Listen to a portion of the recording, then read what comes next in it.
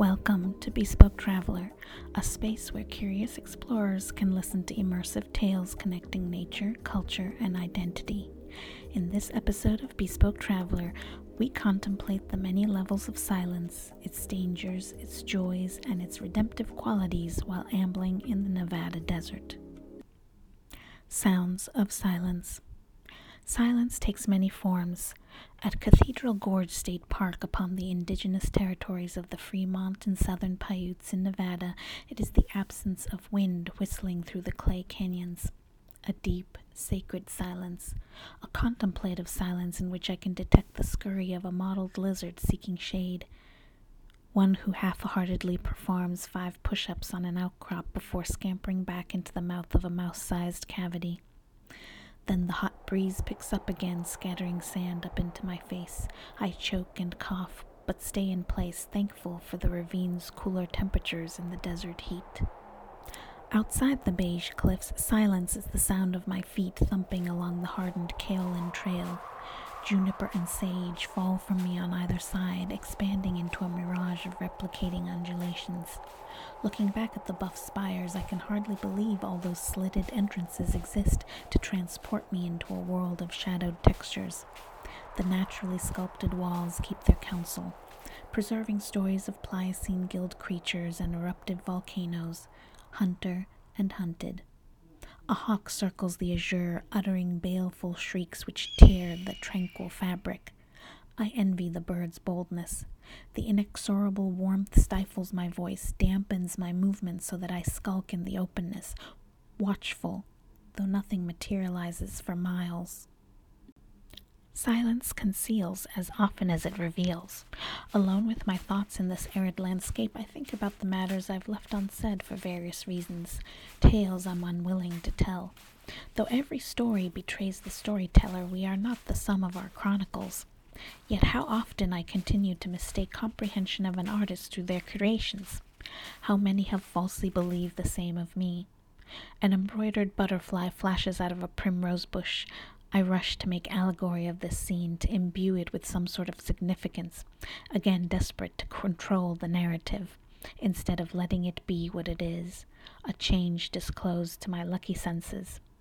The winged creature collects, amplifies, is its own outside of my intentions. There is so much silence in the ordinary.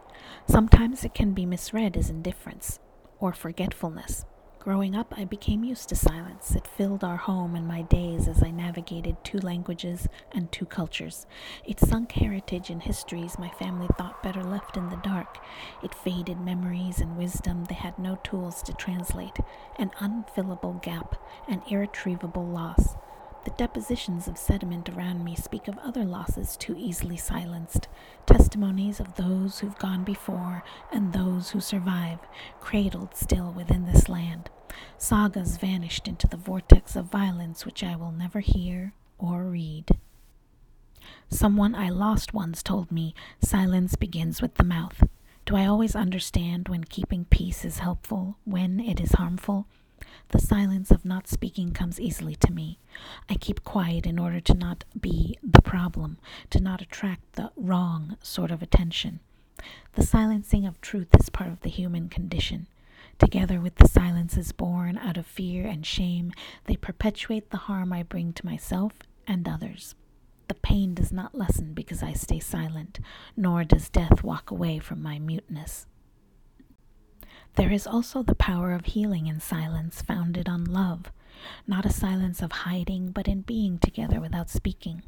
Silence as a key to understanding the essential, not a choice bent from the desire to protect or minimize future unpleasantness. Such quiet transforms the receiver into that brief puddle of light which illuminates the heart.